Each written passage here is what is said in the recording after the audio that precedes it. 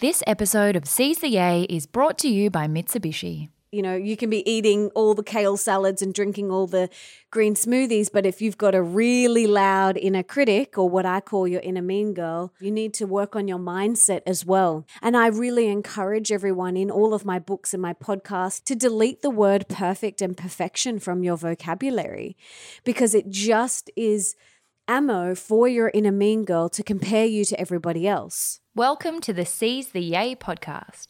Busy and happy are not the same thing. We too rarely question what makes the heart sing. We work, then we rest, but rarely we play, and often don't realise there's more than one way.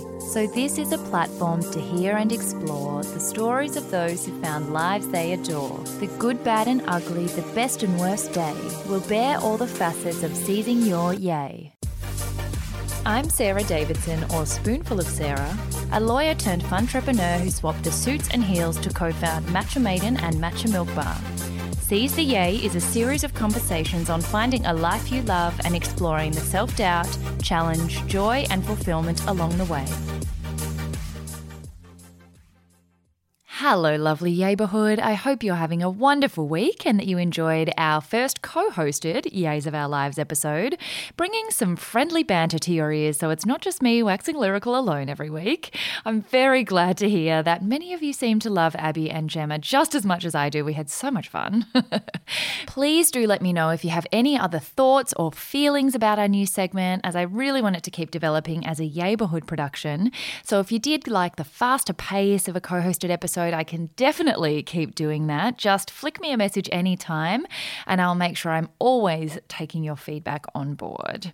For our regular segment, I'm thrilled to be joined by my dear friend Melissa Ambrosini to celebrate the launch of her fourth and very much needed book, Comparisonitis, this week.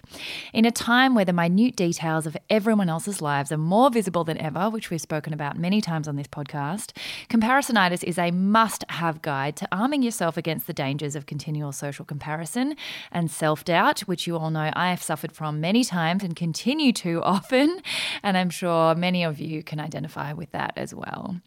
Melissa is one of the absolute OG leaders in self-development and well-being, growing from a Blogspot newbie over a decade ago to now multiple best-selling author, podcaster with over 16 million downloads, TEDx speaker, and very, very soon to be new mama. It's quite lovely now that enough time has passed since my move out of corporate law to have been able to experience multiple chapters and stages in the lives of people I've been lucky enough to connect with since the early days. And I actually interviewed Melissa for her very first book before either of us had podcasts, so it was just hosted on YouTube randomly, just as Mel was at my very first speaking gig ever. Mel has taught me so much over the years, particularly around self-awareness, boundaries, and continual growth, and she shares so many of those lessons today. We chat about everything from her fascinating earlier days as a dancer at the Moulin Rouge in Paris to the weirdest health hacks we've tried, getting pregnant, and trusting the process. I hope you guys enjoy. Mel, welcome to the show. Yay, babe. I'm so excited to be here with you. What an honor. Oh, it's my honor to have you and to have your wonderful neighborly leaf blower who's providing some beautiful ambience for our chat in the background. I'm so sorry. Don't be silly. I feel like the last year of working and podcasting from home, it's just been a symphony of home, uncontrollable domestic sounds. I know. I just never know when they're going to do the leaf blowing, and it's just so unpredictable, but it's all good. That's life, hey? I'm actually really surprised at how many people blow their leaves so regularly. I know, right? Well, before we kick off, as you know, I start by asking each guest what the most down-to-earth thing is about them to break the ice, and you're known for being very open about the behind-the-scenes of your life and career, but for anyone who hasn't read your books or who might have seen you at a sparkly speaking gig or a book launch, you know, it could be easy to forget that things aren't always as glossy as they seem on the surface. So what would you say is something really relatable about you? I mean, the first thing that just came to mind is I am currently pregnant and and no one told me the amount of times you have to get up to pee in the middle of the night. Like, no one told me this. And also, I'm wearing a belly band right now that is for sacroiliac lower back pain. It's very sexy. Like Nick is like, wow, that's beautiful. That's really hot. I'm really into it. You're really into the belly band. I feel like that's pregnancy though, right? Like your boobs grow. We're both like itty bitty titty committee members and we've bonded over that in the past. I just saw your boobs and I was like, what is happening? But you get the glorious boobs and then all the rest of your body's just doing all the weird things. It's like, this is mean. Just give me only the boobs. It's so wild. The body is amazing though, like truly magical. It's just such a miracle and watching it transform has been so beautiful. I can't even imagine. How exciting. Yeah, it's very exciting. I also love how the very first page in the intro of Comparisonitis, your brand new book, starts with, I was sitting on the toilet. It's like, oh, well, if you're going to ever break down the barriers, that's the way to do it. Exactly. So the first section is your way to Yay, and because you're such a prolific writer and podcaster and speaker, people can find this story in many other places, and I want to concentrate mostly on your brand new book today. But I do think it's important to give the Yayborhood a little bit of context for how you ended up here in case some of them don't know you. So give us the crash course. Take us back to young Mel and, talk us through what you were like as a kid and then your time at Moulin Rouge, your health crash, and the many other stepping stones that it's taken you to get here today that don't get as much airtime as the highlights. Okay, yeah, because we could be here for days just sharing this story, but I'll give you the nutshell version. So I, like you, started dancing really young. I think I was 3 when Mum put me into dance class, and I loved it so much. Like I loved performing. I was that kid that would get the neighbors together, and we had a roller garage door where I lived, and I would put on shows for my whole neighborhood and I'd set all the neighbors outside and then we would be inside and then the show would start with the garage door going up. Oh my gosh, stop. Grand entrance. And we'd be in pose, in position. That was such a beautiful part of my childhood. We did that a lot, made my poor neighbors and parents and aunts and uncles sit through these torturous concerts in my garage. And then later on in life, I started doing acting and singing and TV presenting, and I did a little bit of modeling and was working professionally from the age of 15. So whilst I was in high school, I was booking these big acting jobs and TV jobs and dancing gigs, and I absolutely loved it. Loved it so much. And then after school, I applied for a Bachelor of Business and got in majoring in marketing, and there was something inside me that was this isn't for you. This isn't for you. Go and follow your dream of being a performer. So I went and studied performing arts for a year and acting, and then went to the Moulin Rouge in Paris and lived in Paris and danced there for a year, which I just loved. And then moved to London for 2 years and I worked there as a dancer and actress and TV presenter and absolutely loved it. Had a ball. I was living the dream, traveling the world, making great money, partying. You get treated like a celebrity over there because you're, a big dancer or whatever, and you get invited to all these clubs and these openings and living the dream. And then my visa expired and I had to move back to Australia, and I was absolutely devastated. I really didn't want to go. I felt it was really premature. I wasn't ready to leave. And as you know, as an entertainer, the industry in Australia is just not as big as London or New York or LA. Yeah. And so I knew that I was kind of closing the door on that chapter of my life. So I came back. I was very depressed. I had to leave a boy that I was seeing back in England. He kind of broke up with me. I was like, let's do long distance. It'll be easy. Australia is so close by. He's like, no. And I was devastated. And so I didn't have a job. I was starting from scratch. I was sleeping on a friend's single fold-out hospital bed in her lounge room. Classy. So it was so classy. I had no job, no friends, no boyfriend. I was doing nannying, just like cash nannying jobs in admin just to make a couple of $100 a week, like $200 a week, just so I could buy some food and put petrol in my car and things like that. And it was a really dark time in my life. I was spiraling into depression. I started experiencing anxiety and panic attacks and had an eating disorder. And it was just like a snowball effect of toxic, unhealthy, very, very unhealthy behaviors and habits. And I started partying a lot just to numb the pain. And it ended up hitting rock bottom for me to kind of change course and to reevaluate my life. And I ended up in hospital with a whole host of physical health issues and also mental health issues. And it was there in hospital that I had a huge realization that I was responsible for getting myself there and I was the only person that could get myself out. And a little voice inside me said, which I didn't know at the time was my intuition, because I wouldn't have known what my intuition was back then. But at the time it said to me, get healthy and happy again and you'll live a life beyond your wildest dreams. And I was like, I don't know how to get healthy and happy, but I just made a commitment to myself to do it. I was like, I'm going to do whatever it takes to get healthy and happy. Don't know how to do it. I'm just going to do it though. I'm just going to put one foot in front of the other. And I made that my mission. Also, when I was in hospital, I had some new friends that I just recently met at this thing called yoga. I'd never tried it before. And so woo-woo. So woo-woo. I'd recently met these friends like maybe a month before I'd hit rock bottom, and they sent me a care package. And in that care package, they sent this to the hospital, and in that care package was a book that changed my life. And that was Louise Hay's You Can Heal Your Life. Amazing. And I remember reading this book and turning to my mum and saying, why haven't you told me this?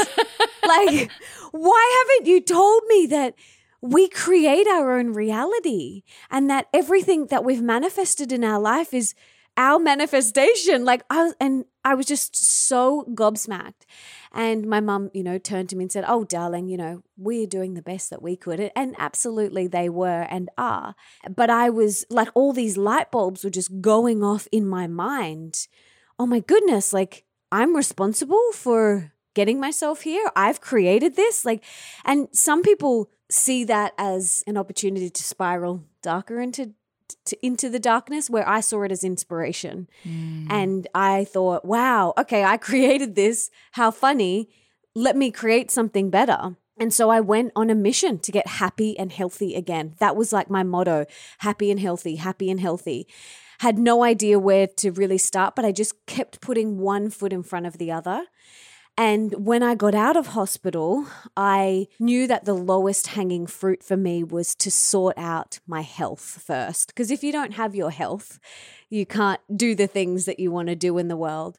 So I went on and studied holistic nutrition and got healthy, and then realized that you can be eating all the kale salads and drinking all the green smoothies, but if you've got a really loud inner critic, or what I call your inner mean girl, telling you that you're not good enough and you're not smart enough and who do you think you are, then there's no point in even bothering to nourish yourself. You need to work on your mindset as well. And so I studied meditation teacher training. I did my life coaching certificate. I did my yoga teacher training. I studied acuenergetics, which is energy healing work. And I literally dove headfirst into all things personal development and spirituality. Became obsessed. I went to every seminar, every workshop, read every book. And because I started to feel happy and healthy for the first time in my life. And I'd grown up with so many health issues. Like I was that kid. I was the kid with eczema. I was the kid that was always on antibiotics. So for me, to feel happy and healthy for the first time in my life was such a huge thing. And so I kept on just following that. I kept on walking toward the things that made me feel good and walking away from the things that didn't. And that's how I kind of got to where I am today. I then started this thing called a blog in 2010, which is like so vintage. So vintage. Well, I was blogging 5 days a week when I first started. Wow. And I was blogging about my battles with my body and my battles with my eating disorder and my battles with my inner mean girl and all these things that I was learning and discovering along my journey. And people would stop me in the street and say, I thought I was the only one. Like, I thought I was the only one that struggled with this or dealt with anxiety or whatever it is. And then I began getting asked to speak as like a motivational speaker. And I was like, I didn't even know, what is that? I was like, explain to me. Yeah, I was like, all right, I'll do it. And my first gig was like for a big Lululemon thing. I did that and was just like, okay, I'm just going to wing it. Like, I don't really know what I'm doing, but I'm just going to show up and do it. And started running my own live events and workshops. Goddess group? The Goddess groups. Yes, I did them weekly for 2 years.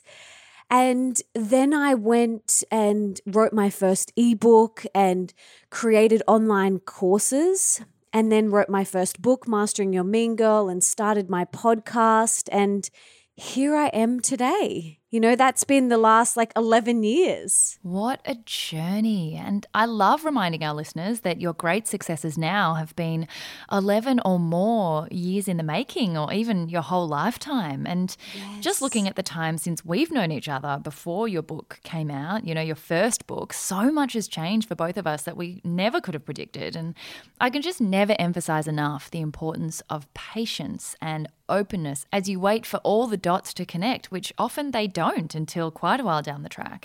So our quote for Yays of Our Lives this week was, the day you plant the seed is not the day you eat the fruit. And I'm sure there've been many times where you just wanted all your seeds to bloom all at once, but that would have deprived you of what you learnt from each experience. And with your dancing career, for example, even though you've since grown out of that chapter, at the time it probably was your passion and joy. And at that age, maybe you wouldn't have been ready to become a podcaster or to be a best-selling author launching her fourth book. Maybe you wouldn't have had anything to talk about in those books. So I always need to be reminded that you can't just rush to the end, and all the baby steps accumulate into what gets you ready for what comes next. So maybe take us back to that very beginning, as you came out of your health revelations, to how you took those first steps, pushing through the fear of being in a new industry, going back to being a beginner and learning new skills and just trusting that it would work out. And that's really important.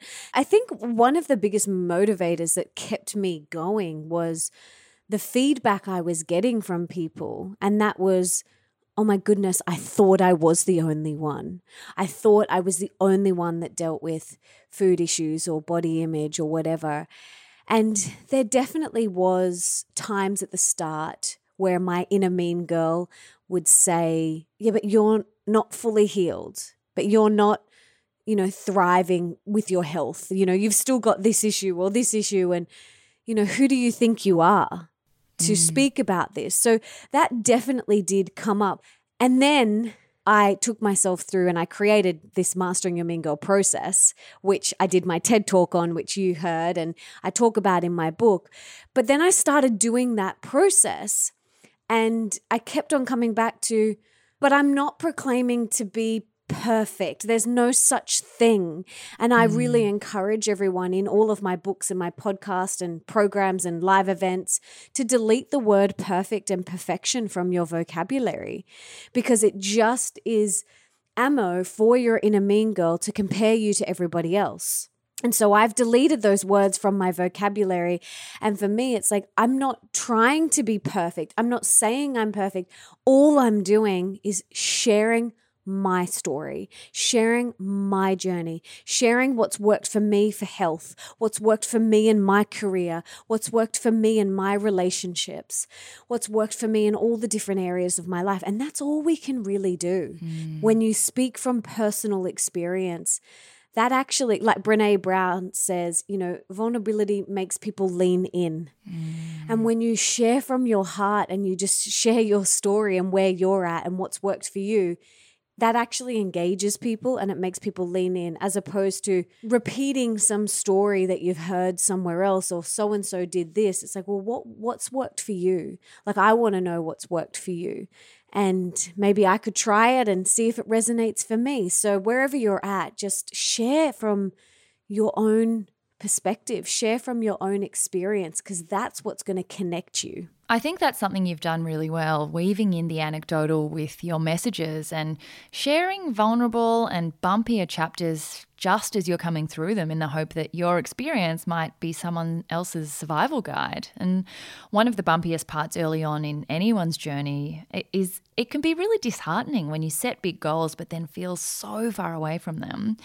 There's such a fine line between striving for more to motivate yourself on one hand and then slipping into perpetual dissatisfaction with what you haven't yet achieved on the other.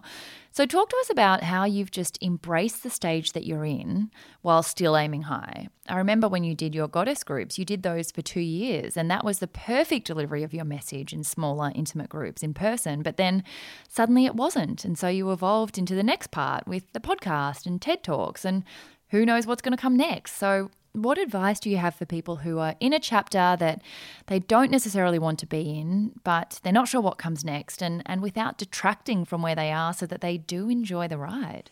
Yeah, it's such a good point. It's a really good point. And we have to trust the process because everything is always unfolding exactly the way that it's supposed to. And there's things now that I want to do in 5 years or 10 years, but I've got them on my vision board, so to speak, and then I let them go. I'm not holding on to them with white knuckle grip and getting stressed out about it not happening right now, because I know the phase that I'm in my life right now, and I allow that to be, and I try not to change it. And I had a mentor once say to me, he said, "Are you going to retire?" And I was like, I don't think so. Like, I think I'll always write books, and I don't know. I just think that I'll always share my message. And he goes, "Okay, cool. And you want to live till like you're 100?" And I'm like, "Yeah." And he's like, "Okay, cool. So you've got a long time to work and to create and to write more best-selling books and to interview Oprah and Tony Robbins and to speak on stage with Tony Robbins and Oprah and to be interviewed by them. Like, you've got a long time to do all of those things. Why do you need to do it all?" This was a couple of years ago. He said, "Why do you need to do it all this year?" And it hit me like a ton of bricks. And I thought, why am I rushing? Like, why am I racing to fit everything in and to do everything that I want to do and create in my life this year? Like, once I realized that I've got the rest of my life to do all of these amazing things that I want to do, I don't have to do them today. And I can just trust the process, reminding myself that everything is always unfolding exactly the way it's supposed to, are mantras of mine that I use all the time. And I'm at a different phase now in my life than I was a couple of years ago, even 2 years ago when I was, rehearsing my TED Talk and doing all that. I'm in a completely different phase. I'm about to have my first child and launching my fourth book, Comparisonitis. Like, it's just such a different phase. And there's people out there that are doing amazing things and they're hitting the New York Times bestseller list again and again and again and, being interviewed by Oprah and doing all of these things. And they're in that phase of their life. And I'm in this phase, and we can't compare, which we'll talk about later. We can't compare anyone else's journey to where we're at. We just need to stay in our own lane and trust the process and know that everything's always unfolding exactly the way it's supposed to for us. Absolutely. And definitely want to get into the juicy comparisonitis, because I think it is just, such perfect timing for the book as your gift to the world, because we all need it so desperately right now. But just before that, I think something that you said about the fact that if you are going to live a long and healthy life and you're not necessarily going to retire, that we do have a lot of time to achieve a lot of different things. And something that I've watched as a friend over the last 2 to 5 years is also you giving yourself permission, along the same note of changing chapters and the how changing, even if the why stays the same, is also permission for you to change your mind, and that your purpose at one stage of your life is going to be different to your purpose at another stage of your life, in health, in relationships, in structure, in even where you live. You had a Sydney chapter where you needed to be in and around the buzz.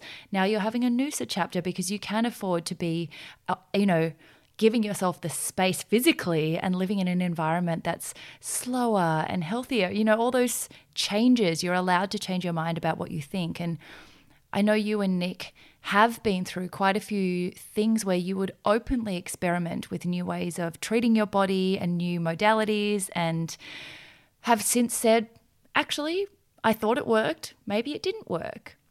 So talk to us about not being too scared to change your mind on something when you do enter a new phase and you think, actually, that's not really, might have worked for me once, but it doesn't now. Because that, when you live so publicly and you do share so vulnerably about each chapter, it's hard then to share the change as well with everyone and bring them along for the ride. Yes, something that I teach a lot and talk about a lot is it's okay to change your mind.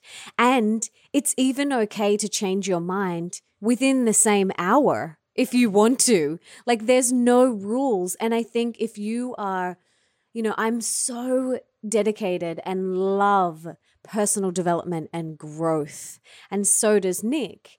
And a lot of our friends as well. We all love it. We all want to keep evolving and growing, which is why we're here on earth.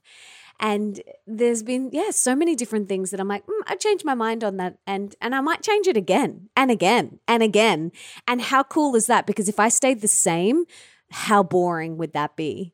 Like, and I know people who have stayed the same. I know people, they're still beating that same drum, and they have been for 20, 30, 40, 50, 60 years, whatever.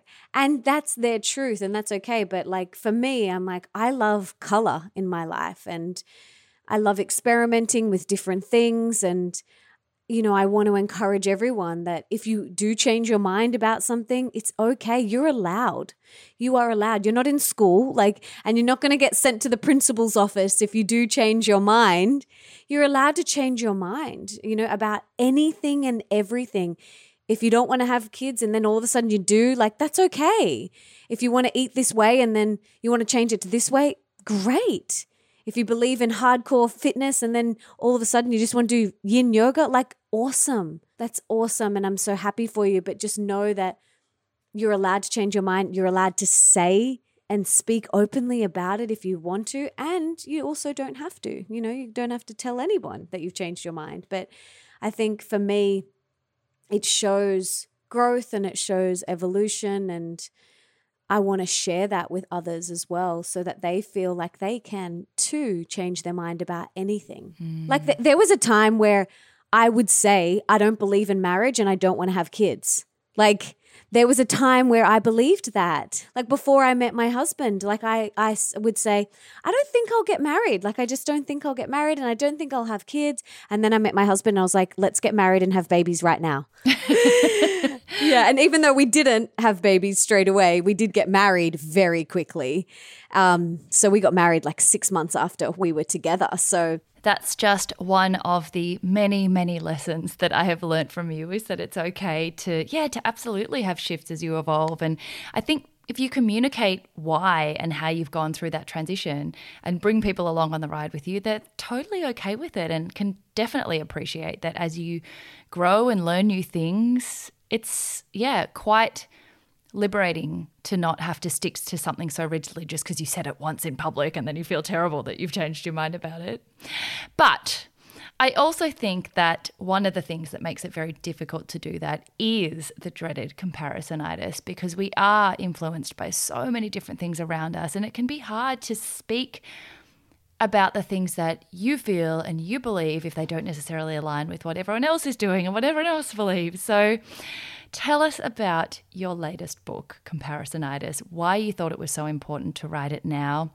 I love how it's structured, treating comparisonitis like the illness that it actually can be. It's a problem, there's a prescription, there's antidotes and remedies, which in your signature creativity is the most wonderful way to repitch something in a way that helps you actually combat it. So talk us through where the idea came from. I know that you actually started a totally different book, wrote 80,000 words, and then decided to scrap it and start a new one. So yeah, introduce us to this beautiful new book of yours. Yes, so it's called Comparisonitis: How to Stop Comparing Yourself to Others and Be Genuinely Happy. And I love this book so much, and I'm so excited that it's out there, and it's so timely because I feel like now more than ever we are suffering from comparisonitis and we need to do something about it. You know, social media is one of the biggest areas where we compare. It's not going anywhere. We need to look at it so that we can help ourselves and then also help our younger generations and the generations that are growing up with phones as soon as they come out of the womb, pretty much in their hand, which is just wild. There's a couple of reasons why I wrote this book. One of them was the story you shared before about I was sitting on the toilet one day scrolling, just having a little poop. scrolling Instagram, as you do. I mean, guilty. Who hasn't done that? This is something I do not recommend, but it's like one of those things that I was doing, and I talk about it in the book. I do not recommend doing this.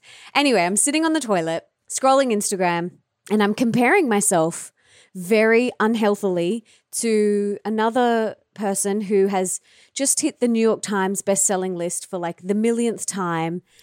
And my inner mean girl is saying, why aren't your books hitting the list? You're not good enough. Your books aren't good enough. Sure, they're bestsellers, but they're not New York Times bestsellers. Like, compare. And then anyway, I sat there and wasted probably 20 minutes of my life that I'll never get back again, comparing myself to this person. And then I came upstairs to my office and I opened my computer and went to my emails. And there was an email in there from a lady called Kathy. And Kathy said to me, "Hi, Melissa. I just want to share how much your work has inspired me, your books, your podcast. I've been to some of your live events. I do your meditations every day. You have changed my life." And it was such a beautiful email. And she proceeded to go on and tell me that I've inspired her so much to write her own book. And she was saying, I would love some advice from you, Melissa. I dream of having best-selling books like you. And please, can you give me any advice on where to start? And I had this light bulb moment and I thought, literally, Kathy's writing me that email, comparing herself to me. And at that same time, I'm sitting on the toilet comparing myself to someone else. And I had this realization that we're all just comparing ourselves to other people. And that New York Times bestselling author was probably comparing herself to someone else as well. And it's this vicious cycle, it's a vicious cycle and it's not healthy at all.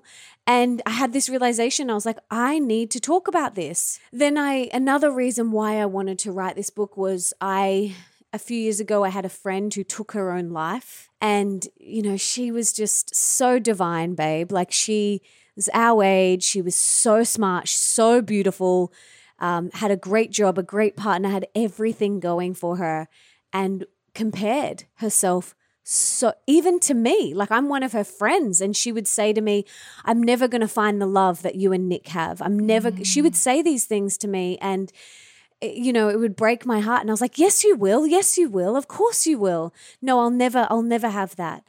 And this was before she was with her partner. And she was very heavily bullied in high school, and she battled depression and anxiety for 20 years. And so, I was looking at the data and the rise of depression, the rise of anxiety, the rise of panic attacks, the rise of suicide and suicidal thoughts. I thought, I have got to do something about this. Like, what can I do? And I looked into comparison and how that is affecting depression, anxiety, panic attacks, and suicidal thoughts. And that was another reason why I wanted to write this book. And like you said, Nick and I were writing another book together. We were writing a book and we had written 80,000 words. I had a contract signed with my publishers, wrote 80,000 words, and then just said, this isn't the next book. This isn't my next book. And I emailed my publisher and I said, I want to write this book. And I wrote a one-page proposal and I said, this is the book I want to write next. It's called Comparisonitis. This is what I want to write and this is why. And she said, yep. Let's do it. absolutely, let's go for it. So we parked that other book and I went to write this book, and I'm just so glad that it's out now. There's so many, like you said, it's broken up into 3 parts, and there's so many tools and tips and tricks that really help people heal from this toxic comparisonitis. It's really a book about radical self-love, because when you love yourself so much, you don't compare yourself to anybody else. And it's so needed right now with the way that the world is going and being at home a lot and being on social media a lot. You know, I was thinking about during the writing process, I fell pregnant, and I thought, wow, I do not want my daughter to ever feel like she is less than anyone else. I don't ever want, like I was imagining her comparing herself to other people and saying, well, she's prettier than me, and I just like it pulled on my heartstrings so much. Like, and anyone listening who has children, I'm sure you feel the same. Like you would not want, or even any small people in your life, you would not want them to compare themselves. You know, you just want to hold them and say, but you're so beautiful and amazing and you're a miracle. And the thing is we are all miracles. There is 1 in 400 trillion chances that you were born. And that is magic. And we need to remember that. And that book is really about remembering the magic of who you are, the miracle of who you are. Because when you know that deep in your core, you will not compare yourself to anyone else.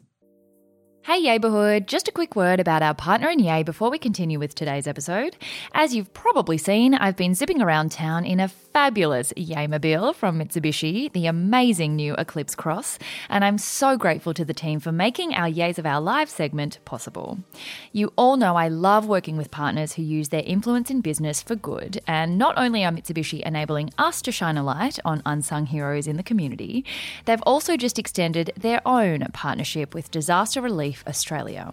As part of this, they'll be providing 25 SUV and all-terrain vehicles across Adelaide, Brisbane, Canberra, Melbourne, Sydney and Townsville, helping to fulfil Disaster Relief Australia's mission to provide rapid disaster response in the wake of natural disasters. Throughout the devastating 2019 and 2020 bushfire season, Mitsubishi helped Disaster Relief Australia deploy nearly 600 volunteers across the country to support with clearing bushfire land, and this support accounted to a community value of over $2.2 million, which will only continue to grow this year. What a privilege it is to have a partner in Yay with such a big heart, and keep an eye out for the Yaymobile as we'll be heading out with Disaster Relief Australia to see more of what they do in the coming months. Now, back to the show. And I think the most amazing thing about it is that you always dissect an issue like your mean girl or like comparisonitis in a way that makes us think about the way it operates on our lives. Like before you give it a name, you can't actually identify when you're doing it or what you're doing it about. And you break down very, very clearly, you know, the difference between upwards comparison, downwards comparison, the different pain points we have it about, because some of us are triggered by body comparison, some it's career comparison. And you mentioning falling pregnant while you were writing, how much comparison about not being able to get pregnant comparison that there had been. And there's even a quiz in the book to help you identify practically where it's affecting you, because in some areas comparison isn't all bad. It's a healthy evolutionary mechanism to be inspired to do things differently. It means that we don't always stay in our own comfort zone, but it's when it tips over into obsessive and negative and self-worth reflective that's where you need to start to build an immunity, as you mentioned, to it. And I don't want to reveal too much else because I think everyone should go and read the book, but just the way that it's structured alone makes you reflect so heavily on what's useful for you, what's not, and what your own habits are. And once you know your own habits, you can combat them. But until you know and identify what you're actually doing, it's impossible. So I just think it's come at such a perfect time. The details of everyone else's lives have never been more visible. And the pressure on ourselves to be successful and to keep kicking goals is wonderful, but also I think has its downsides and can be quite toxic. So I'm so proud of you. I loved every word. I honestly don't know Like I've written one and I don't think I have any words left. But somehow you still have incredible wisdom and insights on more and more topics and are about to go on or have just gone on mat leave. So maybe talk us through the motherhood side of things. As you just mentioned, you're having a beautiful baby girl. A lot of what you do now is aimed at the world that you want to bring a young woman into. You have had a bit of a bumpy ride, like I don't think there is anything but a bumpy ride when it comes to conception and fertility and pregnancy. And we're already a stepmom to Leo, or little monkey, for many, many years now. So from a mum's perspective, how do you think comparisonitis operates, and what have you been doing to kind of build your immunity in a new area of your life? Oh my goodness. There's a whole chapter called CPR, Conscious Parenting Remedies, because honestly, like I surveyed my audience and I did lots and lots of research on the main areas where people compare themselves. And like you mentioned, body image is a huge one. Career is a huge one. Relationships is a huge one. And parenting is a huge one. It's so important that we stay in our own lane when it comes to parenting and conception and pregnancy and all of that. I definitely didn't when I was consciously conceiving. The 18 months that my husband and I consciously were conceiving was some of the most challenging 18 months of my life. You know, it was so hard. And when your heart is yearning to be a mama and everything else you manifest in your life so well, and I couldn't manifest this. I couldn't control this, and control being the operative word here. I had to learn and practice surrender and letting go of control. They were like my two biggest spiritual assignments during that time. There was nothing wrong. Like I did all the tests. There was nothing wrong with my body. There was nothing wrong with Nick's body. Like nothing. It was just this spiritual assignment for us to practice surrender and letting go of control. And there was times where I compared myself. What? She's pregnant again? Like, share it around. I'm like, what? Like first time? First time they tried? Like, or all those people who were like, me? it was an accident. I didn't even know. And you're like, oh. Yeah, knife in my heart. Oh my gosh. Like, let me just pull the knife out of my heart. And so happy for them, truly so happy. And it still triggered me to compare and to spiral into the what's wrong with me? What's wrong with my body? Why can't I get pregnant? Like, so much. And it was such a lesson. It was such a lesson for me. And as soon as I did surrender and let go of control fully, like it happened like that, and it was such a beautiful growth period. It's like growth on steroids. That's what I feel like that 18 months was, just on steroids. And I think we have to remember when it comes to conception and when it comes to pregnancy, when it comes to parenting and all areas of our life, like we have to stay in our own lane. And I talk about this a lot. We've got to put on our blinkers, stay in our own lane and trust. Come back to what I was saying before, trust in the process of life and remember that everything is always unfolding exactly the way it's supposed to. It was not meant to happen a month earlier or 2 months earlier or 3. It wasn't. It just wasn't. And now I can see. But when you're in it, you're like, why is this not happening? But I also remind myself that there'll be a time in the future where I'll look back and I will say, oh, that happened because that needed to happen and then that happened. And of course it's perfect. Absolutely. Of course it's happened that way. When we're in it, we just have to remind ourselves to trust the process and let go of the control and just stay in our own lane. Totally. Absolutely. That's such good advice because so often you do look back and it all makes sense, but you won't have that perspective in the moment. You just have to trust that it will come, and you will absolutely find it on reflection later on. It's just definitely a trust in the universe exercise. But we've kind of morphed into the NATA and talked a lot about, obviously, comparisonitis is the biggest NATA for so many of us, and that's intertwined with self-doubt and imposter syndrome. But another thing that I think you have been a huge, huge role model for me for. And it's funny when I look back at my journey, there are clear people who represent certain big lessons without which I wouldn't have done anything that I've done or be any of the person who I am. And one of the things I think I've told you this many, many times is how amazingly you safeguard your time and your energy to make sure that you can write books and do the podcast and show up for your family and be a great wife and a great stepmom and now a great mother. And particularly with another child coming into your world, I imagine that only becomes more important. And I think something women generally struggle with so much is boundaries. We feel like our identity is wrapped up in delivering to everyone and doing, having it all and having balance. And you really, really taught me from early on that having strong boundaries is not an act of aggression. It's not even it's just respecting yourself and knowing where your limits are and how to make sure that you don't burn out. And my big failing for the first couple of years in business was burning out over and over and being like, I left corporate to be a wellness person and I'm less well than I was before. But I've always looked up to the way that you've managed your calendar and blocked out time for certain things for your physical, mental, emotional health, for boundaries with social media, for, everything. How do you do that? What are some of the biggest strategies that taught you how to craft a gentle no that doesn't feel hard for you to put up that boundary, and even how to figure out how many days a week you need of downtime versus, how did you work all that out? Trial and error, for sure. Because I feel like I met you after all the trial and error, yes. and that you just figured it out. Yes.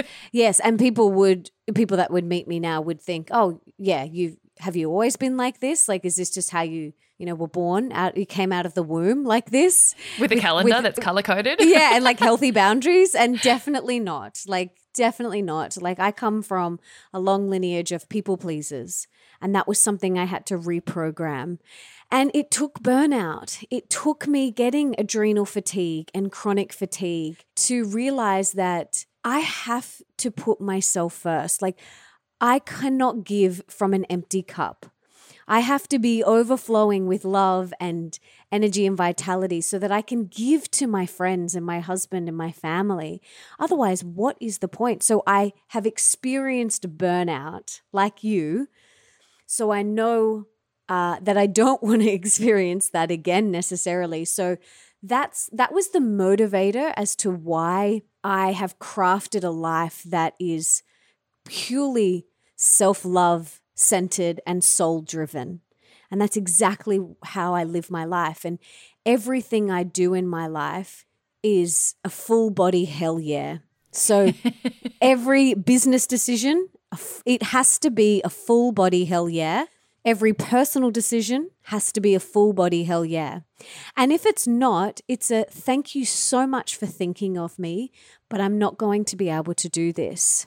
And that is quote unquote challenging for a lot of people who, like myself, had been conditioned to people please. I grew up in a very Catholic Italian family where it's like, should was my middle name. You should do this. You should do that for your aunt. You should do that for your sibling. You should do that for your mother, your grandmother, whatever. So should was my middle name. And I realized that it's not how I wanted to live my life. It didn't feel good. And it was burning me out. And Nick is a big expander for me in this. His family doesn't have shoulds. And when no shoulds, and we've been together almost 8 years. And I remember first meeting his family and just thinking, wow, they place zero expectations on each other. There is no shoulds whatsoever. And it was so inspiring for me to see and witness another way to be.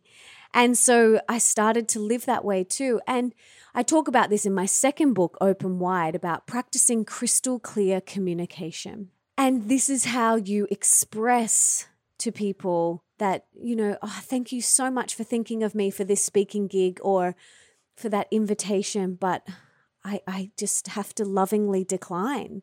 And I know you're like me, babe, where you want to do all the things, like you want to do everything. And there was a time at the start of my career where I said yes to everything.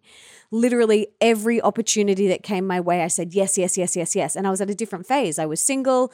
I didn't have a stepson. I wasn't pregnant.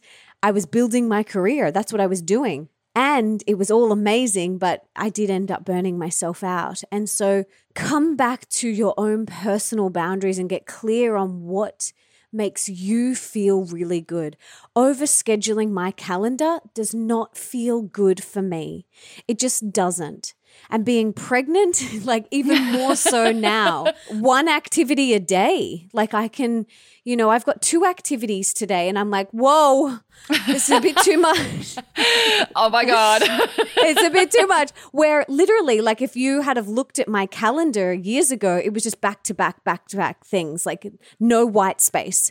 And now when I look at my calendar, I feel so overwhelmed if there's not enough white space. And it's a different phase in my life, but I think you need to work out what feels good for you and inject self-care and self-love into your everyday, not just on Friday nights when you have a bubble bath.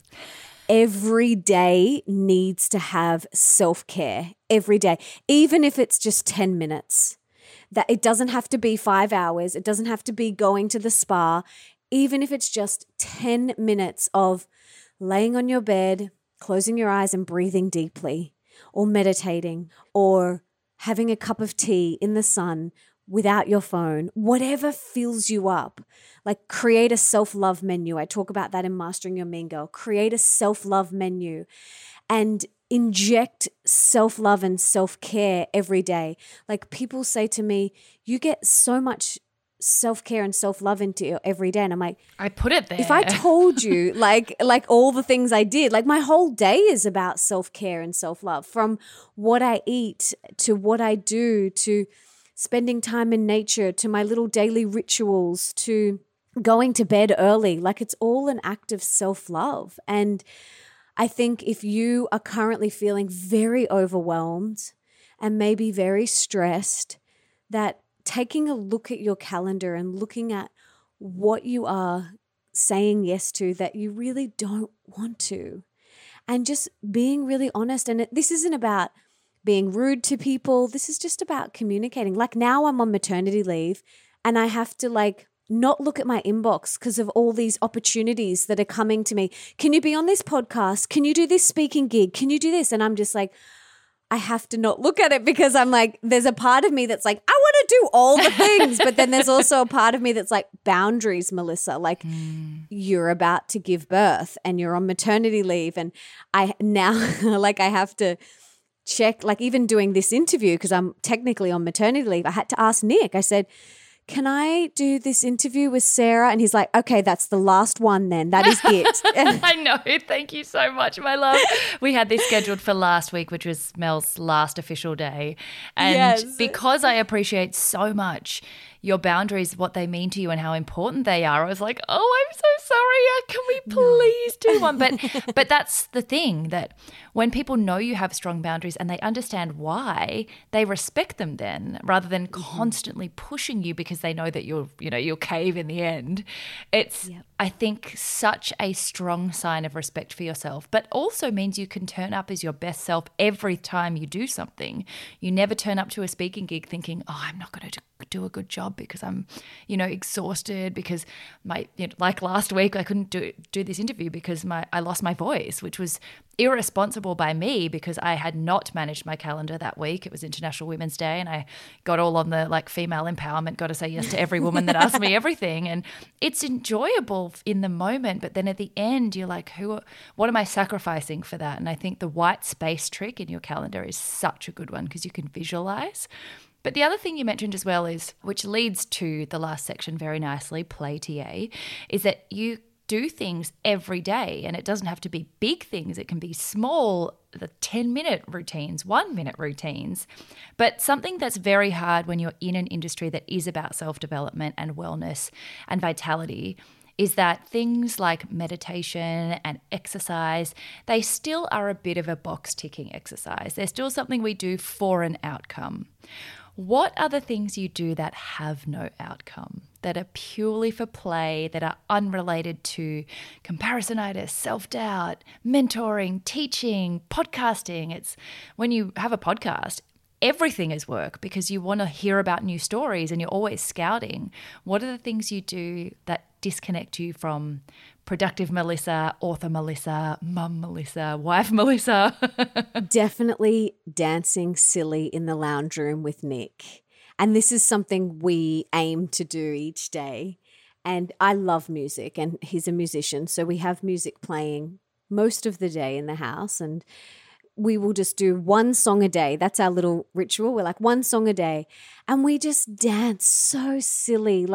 It just, the videos oh my are so gosh, good. it doesn't even matter what we look like. And he has some moves called the spider. One of my favorite moves that he does is the spider. And I'm like, do the spider, do the spider. It's the best. And I've said to him, I'm like, when I go into labor, can you just do the spider? And he's like, sure. Oh my gosh. So amazing. For me, it's like there's no outcome. It's just pure joy. It's so much fun to do that with him. And, there was a couple of years where we did ballroom dance lessons together, which was so fun. That's right. So fun. When we lived in Sydney, we did, I think for about 2 years, maybe even longer, we did weekly ballroom dance lessons. And Nick has never danced before in his life. And it was so beautiful. And I was talking about it with him the other day. I was like, I miss that. We got the professional shoes and everything. And we were like, Dancing with the Stars, here we come. And and we took it so seriously. We did little competitions and things, and we won. We won the best waltz one year. So hilarious. Why is that not in your Instagram bio? Oh my God, I totally. Waltz champion, Division Q. Exactly. More like Division Z. Oh my gosh. But it was just so much fun to do that. We did that just purely for ourselves. I very rarely posted about it. I've only posted about it since we finished doing the lessons, but during it, no one knew. I never posted our weekly classes.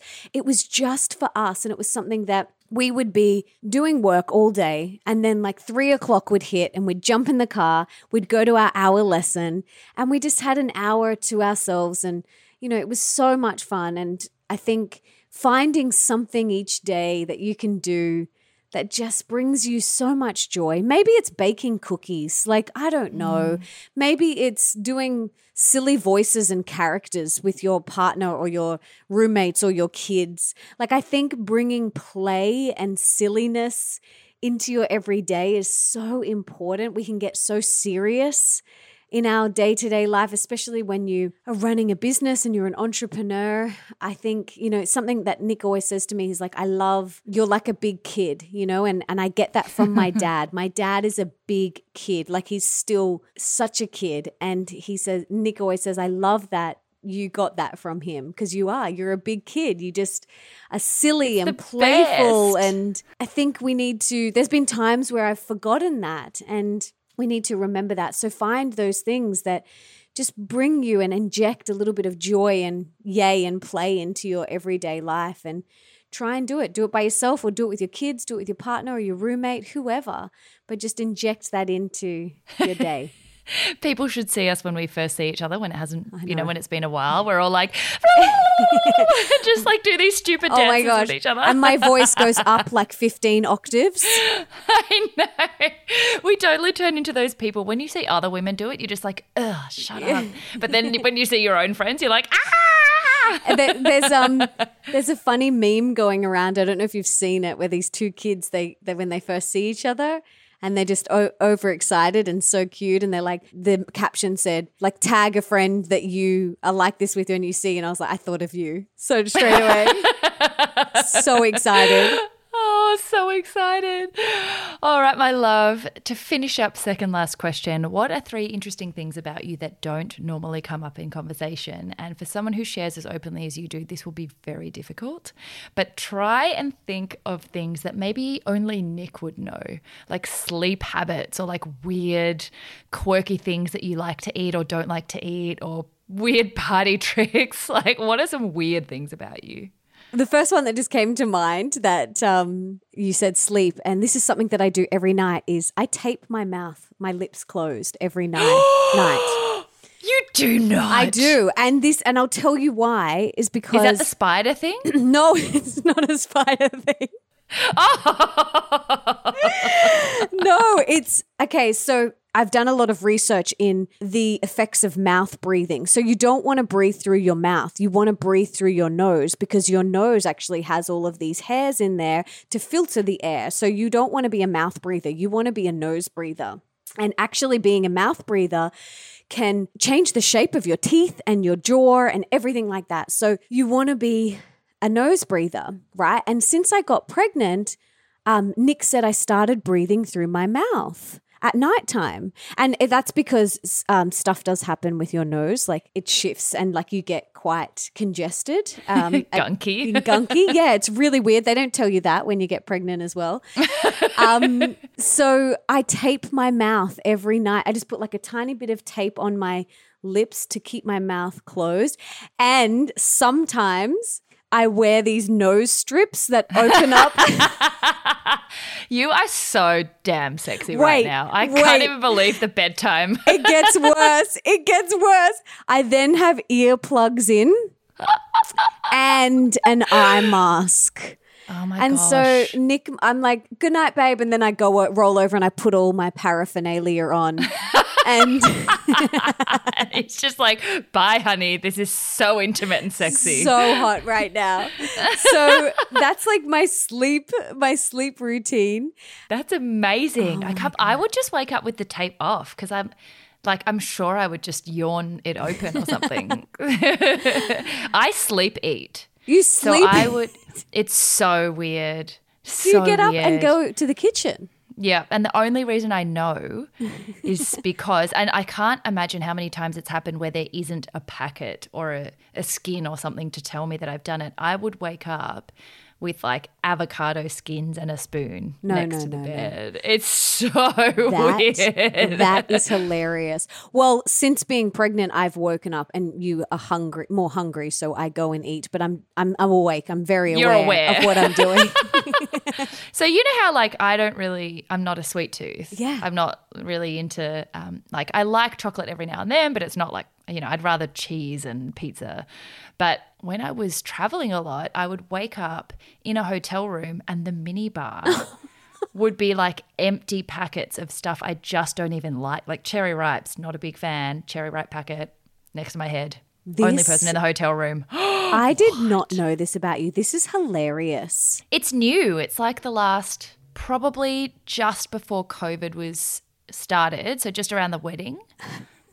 I noticed when I was traveling. Every night? Do you do packets. This?